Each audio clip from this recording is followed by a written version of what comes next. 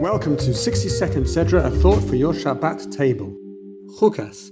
In this week's Sedra, Moshe forfeits his right to lead the Jewish people into the land of Israel.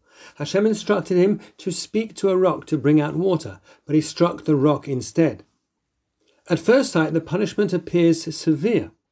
Rabbi Yaakov Kamenetsky explains, since Har Sinai, Moshe was the embodiment of the word of Hashem, the link between the divine and the people. Any deviation would call into question the authenticity of every other instruction. Maybe he got it wrong there as well.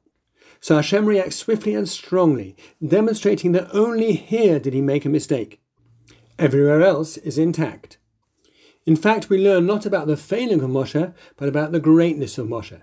Only a man who truly embodied the word of Hashem could be held to account in such exacting standards. Shabbat Shalom.